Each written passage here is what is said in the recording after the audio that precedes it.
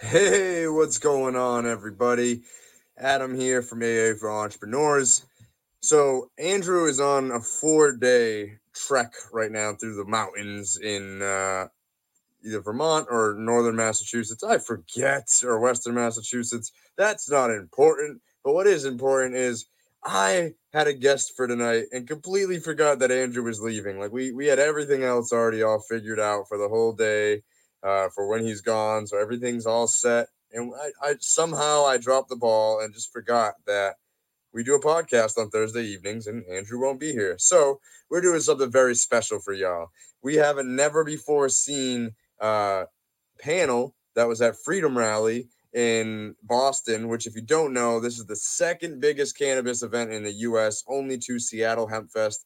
Used to be called Hemp Fest in Boston, but Seattle Hemp Fest trademarked it, and there goes that name. So now it is the Freedom Rally. So make sure you guys check this out. Comment still. I'll be watching the comments. So if you'd like to learn anything about growing, we got some heavy hitters on here. We got Danny Danko. We have a gentleman named Chris, I believe, who came up with a cultivar himself that's really famous. You'll hear about that on there. And Andrew's on there with me, and we absolutely had just an amazing panel at Freedom Rally. So enjoy. Please comment. Let me know if you have any questions. Peace.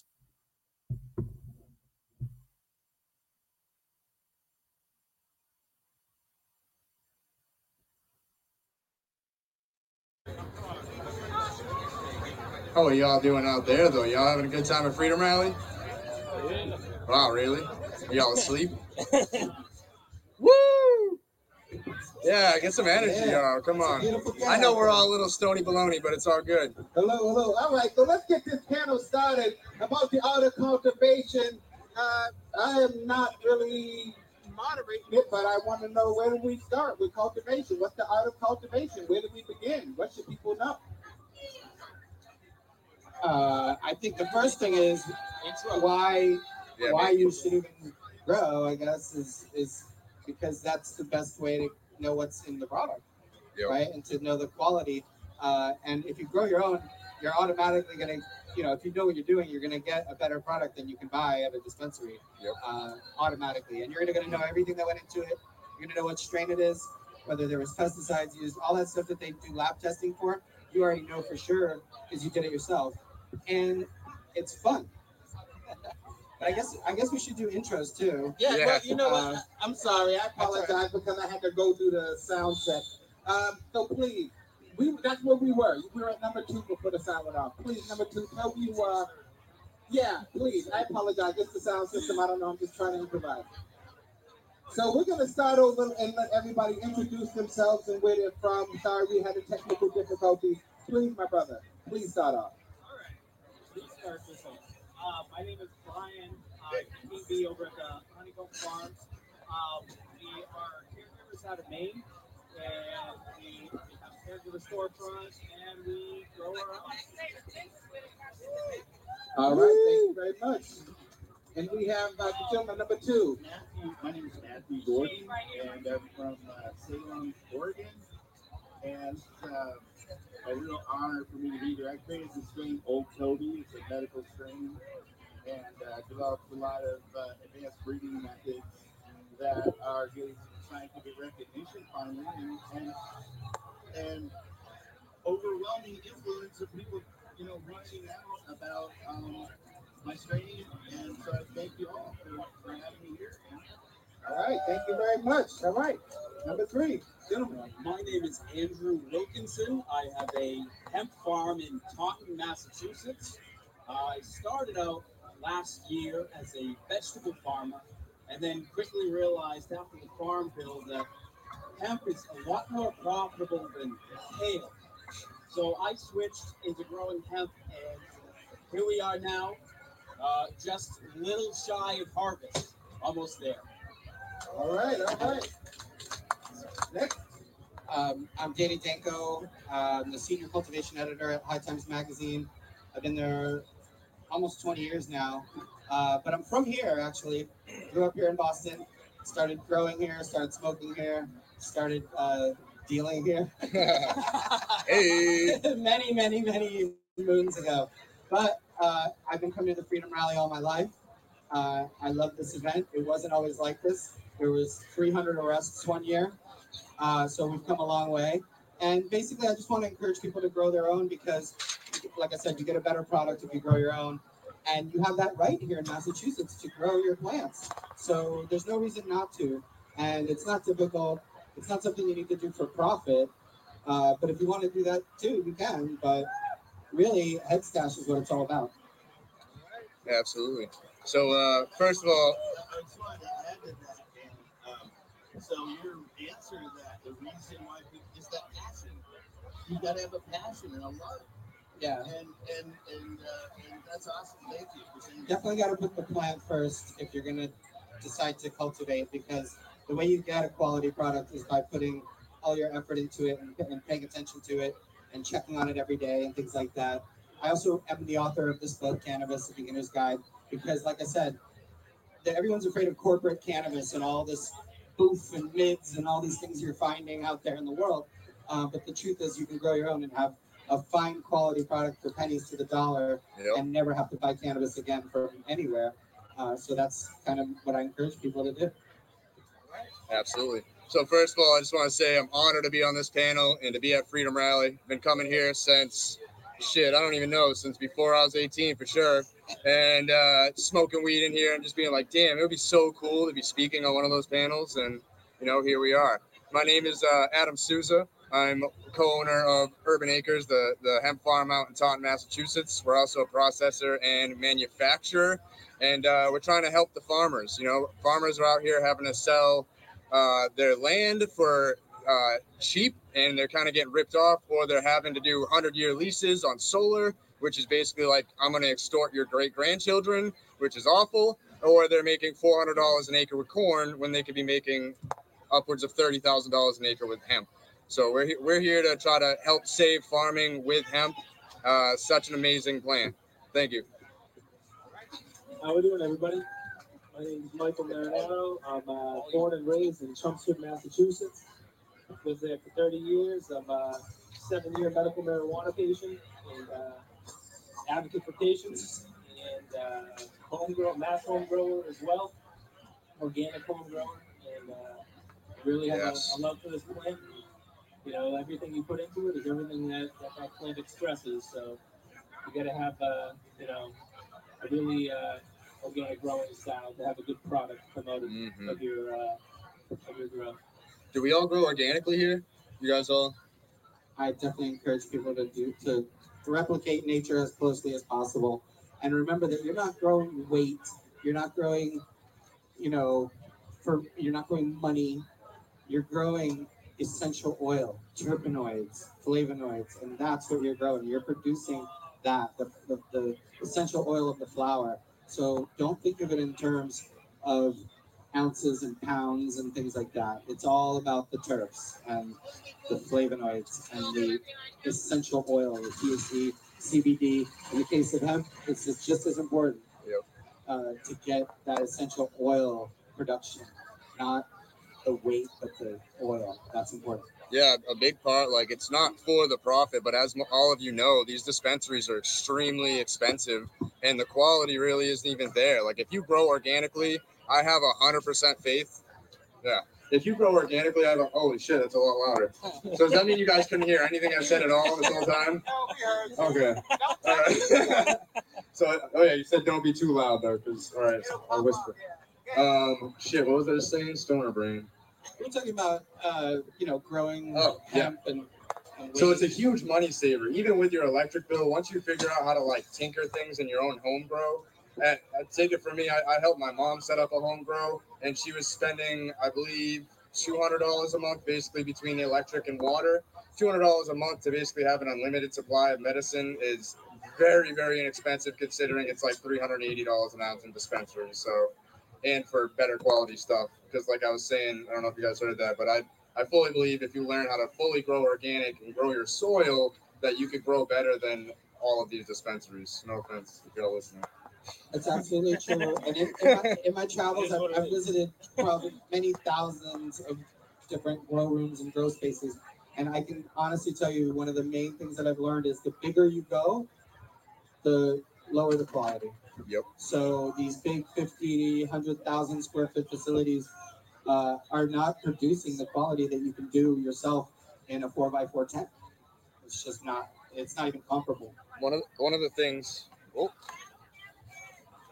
you. One of the things too is with the 12 plant count, everybody feels really limited by it. One of the things that I figured out to kind of mitigate that a little bit and be able to harvest every 5 weeks or so is to, instead of doing a 6 and 6 run, you do 2, 3, and 3 runs. So that way you're still at your 12 plant limit, but you have 2 different runs going at different times. So that way you can harvest the whole crop, every 5 weeks or so. And for home growers, that's like the only thing I could find for like a loop around this 12 plant limit. Well, also keep in mind the limit is on the amount of plants, not on the size of those plants. Yep. So you can veg those plants for longer and keep them in larger containers and build up a bigger root system so that you get more off of each plant. You just have to have a longer vegetative time and a larger container. But you can grow one plant and grow pounds off of it if you train it and if you have a long vegetative period and allow that plant to grow big enough to grow that much flower once you start flowering. And while we're on that topic of plant count limit, if you're like a nerd and you really dig the whole breeding aspect and kind of making your own strains, that's what's really fascinating with cannabis, is because it's dioecious. And basically, that's just a fancy way of saying that there's a male plant and there's a female plant. And when you cross the pollen from a male into a female, you get a beautiful diversification of all of those genetics within those cultivars. So with a 12 plant count, that kind of limits you a little bit, unless you grow large plants and you incorporate grafting. So with grafting, you can take several different varieties and graft them onto a single plant. So you can have 4, 5, 6 cultivars on a single plant. And that just exponentially increases your breeding diversity. I think another essential to follow up with Danny said about having a desire and a passion about the plant and then you grow it yourself. And I think fundamentals. Look at grow fundamentals and things like any book, any stuff at Rosenthal, Jorge. I get everyone's books, I read them all. It's all online. But stick with fundamentals, and if you're making, usually when you start out, you're going to make every mistake. But make sure that you're consistent with what you do. And keep a program and a calendar. Right? My high times calendars for a decade are pretty much my old Toby Grow work in Washington State, and I mean, they're like my Bible. and so my grow notes. So, like live by your notes, but as far as when you first start out, you have your passion, and then fundamentals, watering, temperature and humidity, nutrients, pH, right? Airflow in the room. I don't know. Bacteria. Right? It's not that many, but you want to be consistent because the plant will adapt to the environment, and then whatever is valuable traits and characteristics are being expressed, or you can be more reliable that in that same environment, if you're still consistent, you'll have that consistency and predictability. And whatever it is that you're breeding for, and that's valuable to you. So it might be under 0.3 THC, a certain amount of CBD, or a certain cannabinoid. It might be the highest THC. It might be a certain bag of peel, flavor, taste, smell. I hope that people have like 20 or 30-year-old cuttings they got from somebody, and you're just taking a clone of a clone and trying to preserve and maintain and find the land races and not outcrossing ubiquitously, or not be overbreeding stuff, but to try to preserve. You get a New York piece of it. Can you imagine how much it would be worth? Some White Widow, New York, even a Girl Scout could big gas cutting nowadays. Oh my gosh. Anyway, stop dreaming, but consistency, a desire. What would be the next thing that you need? Well, other thing about growing is grow media. Grow media. Media.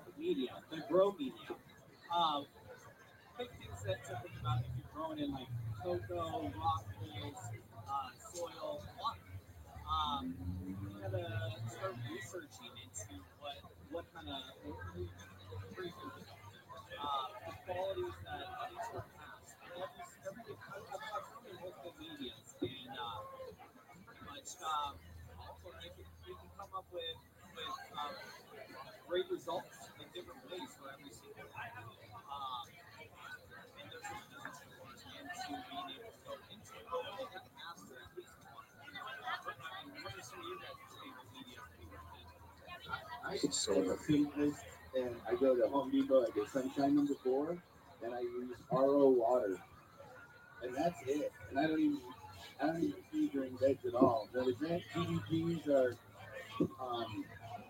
they did need a little bit. They have a different requirement, so I use a different soil. So I use that organic stuff. They got normal. So yeah, I use the vegan stuff, but only distilled, or I mean RO water. Period. I'm good. And so I get half yields, but I don't care because it tastes like candy. And all the leaves are yellow and brown. I'm good. I got one down here. And it's that's what you want. If you're growing for weight, you feed. For personal use, take the plant aside in your garden. Try it. Experiment. I mean, Sunshine #4 is like a little microgreen. Hello? Nothing. Yeah, on bloom, you want to give it a little bit of, like, say, back guano. That's it.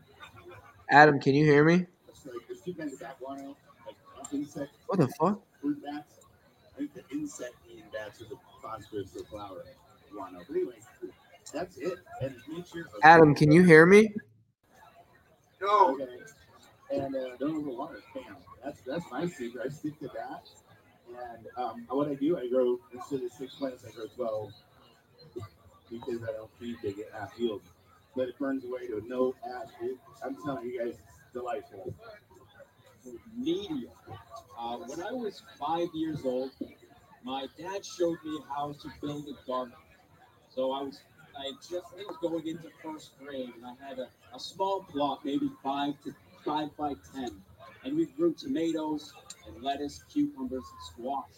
And the big takeaway that I got from my father was that you need to build the soil. So I'm really heavy into building strong soil. And something that I found, I don't have a ton of experience with growing hemp and cannabis, but something that I've found out is if you take care of your soil will take care of the plant, regardless of what you decide to grow. Yeah, absolutely true. I tell people, indoors, Pro Mix is fine. Just add the things you want to add to it, whether it be green sand, guano, as Matt mentioned. Outdoors, just improve on your soil. Add organic material, add compost on top, and just keep improving on it.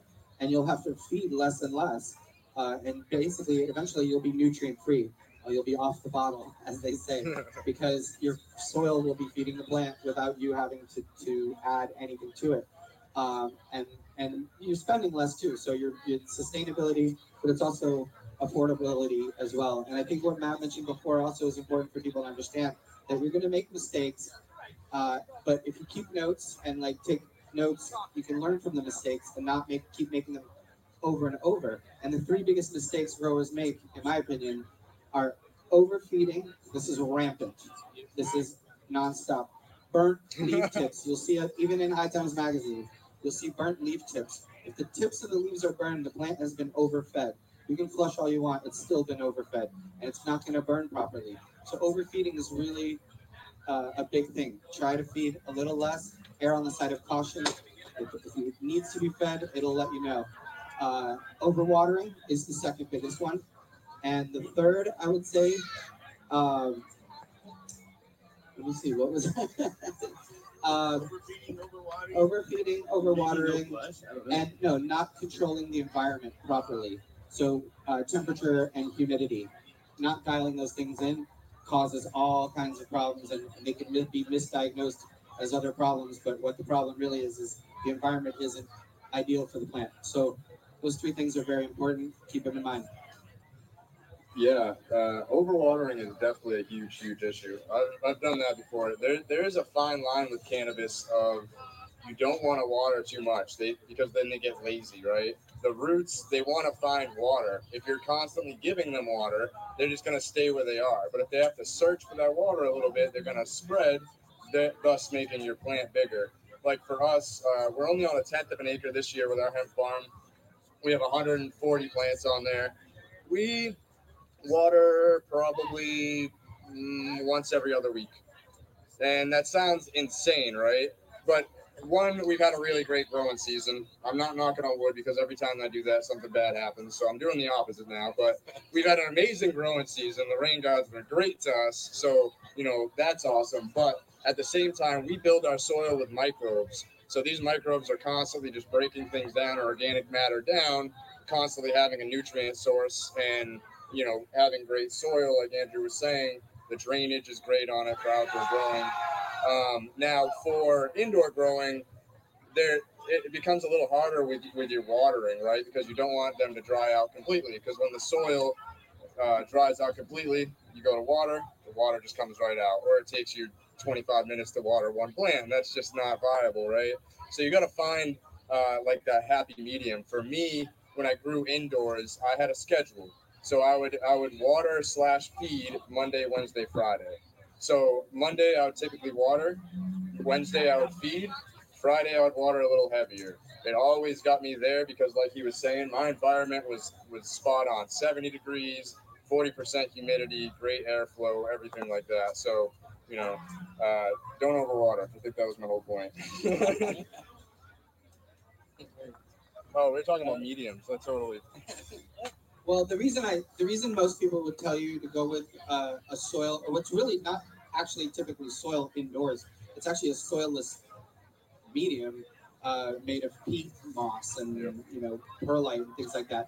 Uh, it's more forgiving than hydroponics. Hydroponics has to be really dialed in. There's a lot of things you have to think about because you live and die by the reservoir when you're growing in hydroponics. So everything has to be dialed in: pH, parts per million of your nutrient solution, the temperature of the water, all these things that when they're dialed in, you do get quick growth rates. But I don't think that's what anyone's looking for anymore. I think that's an underground mentality, and we don't have to think that way anymore. In fact, I don't even think indoors is the way to grow anymore. To be honest, if you're growing in bulk, do that in a greenhouse where you get the best of both worlds. You get the sunshine when you've got it.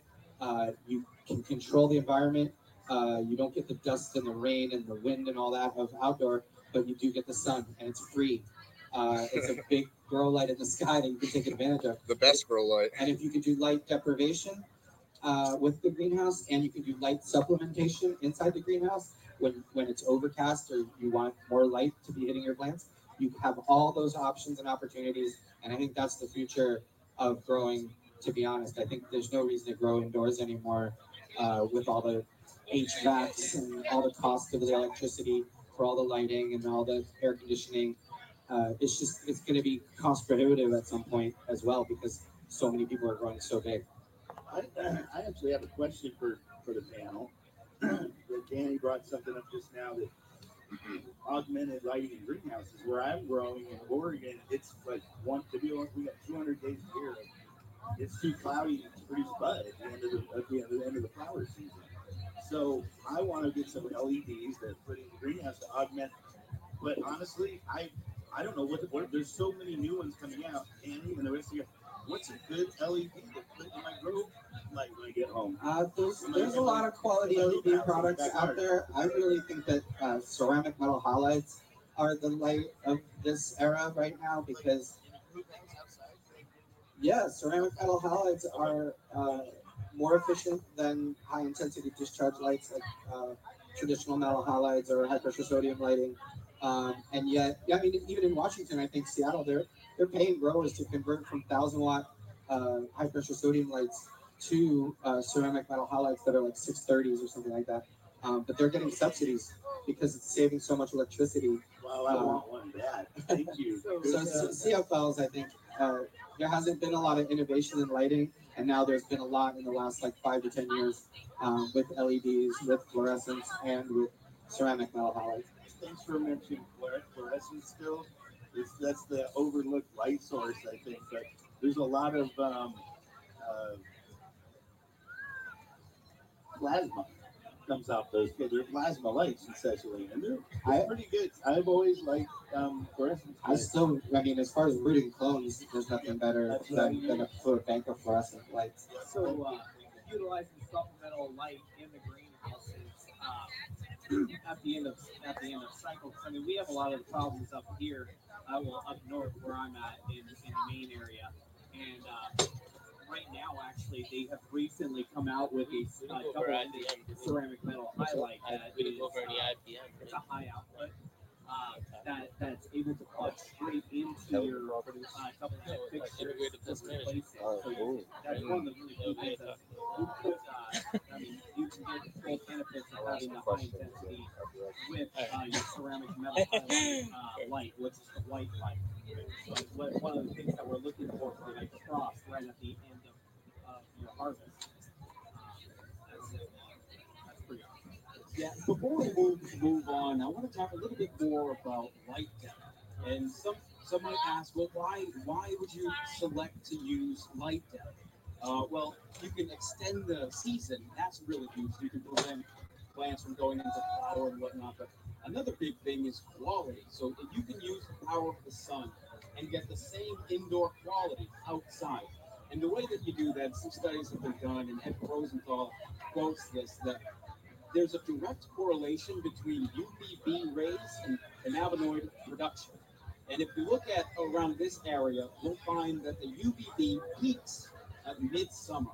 So if you light depth just before then so that you're in peak flower during the middle of the summer, your outdoor grow is going to rival that of an indoor production.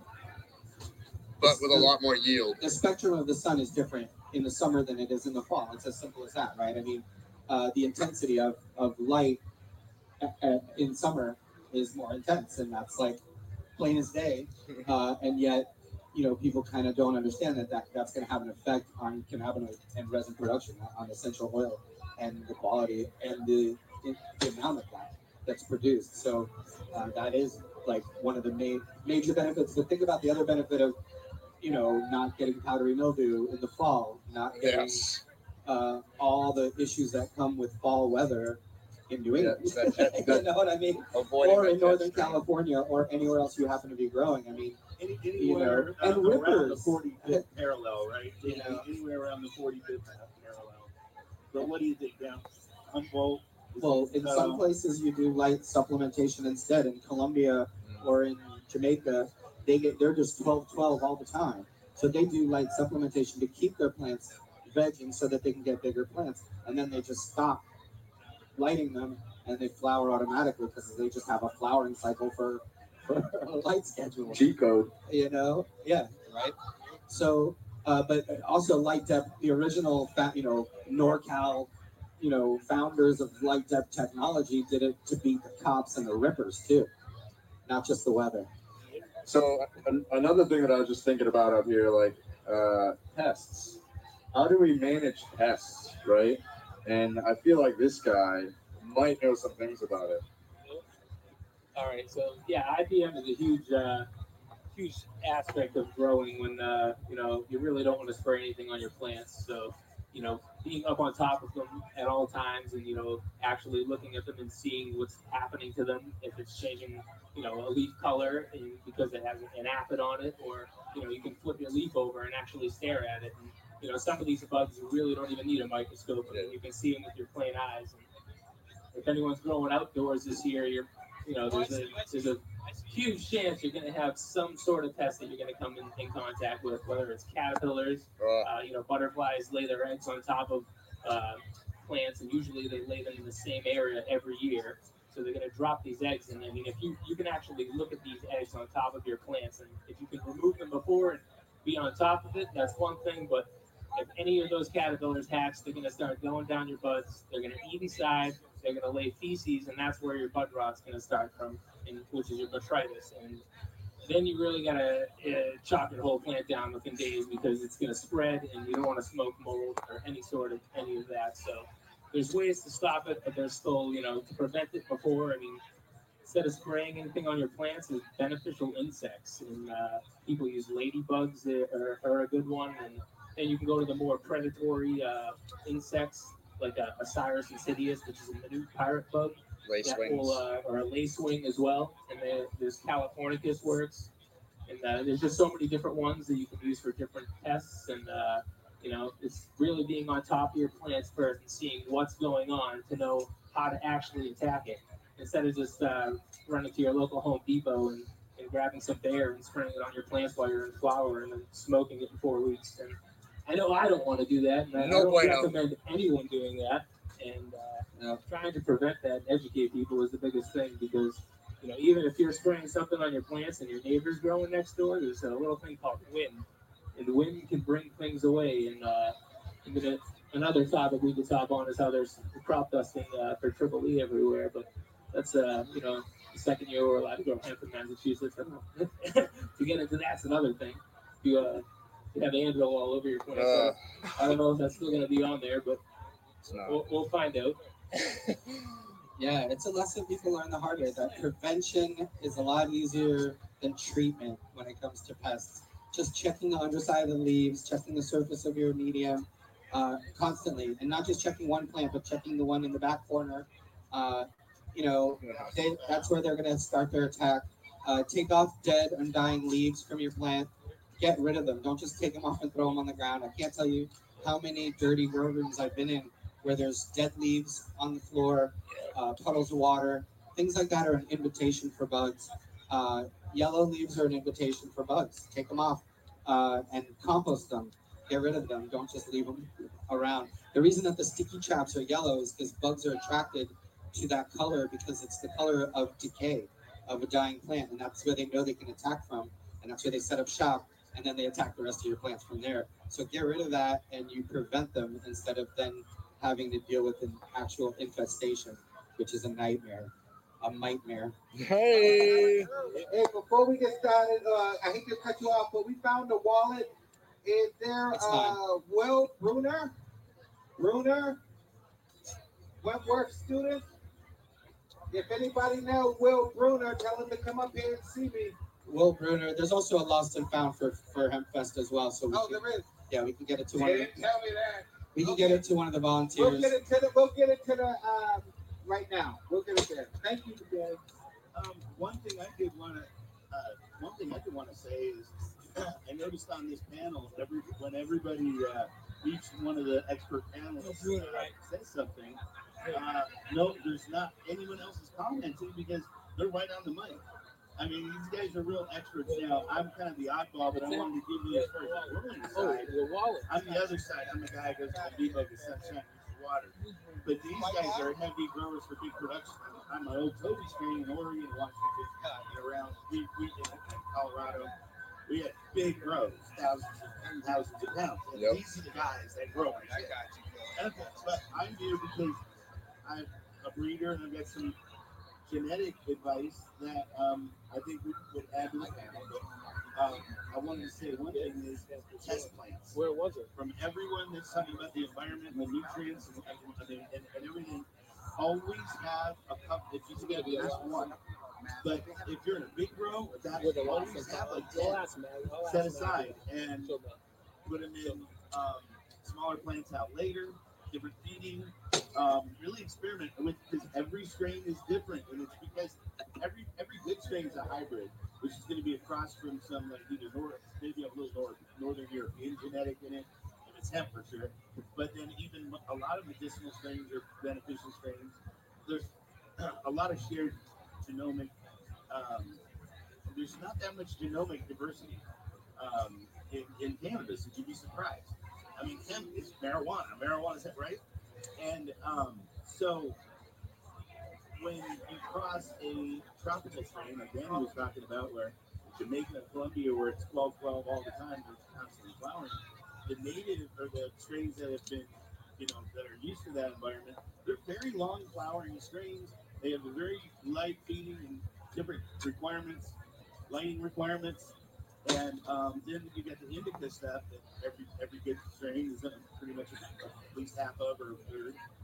And that's heavy feeding and different. So And then when you cross the hybrid, there's never going to be such a place as Panama, Afghanistan, right? You're not going to that those two. So it's going to be changing and adapting generation after generation from seed, even from when you clone it. There's this thing called drift, where it's relying on genes from it, the capacity to survive or thrive in that new environment, which again, it's always going to be. Now, there are some strains being domesticated for drug type strains now. Some advanced breeders, there's some ones for medical, so it's pretty exciting.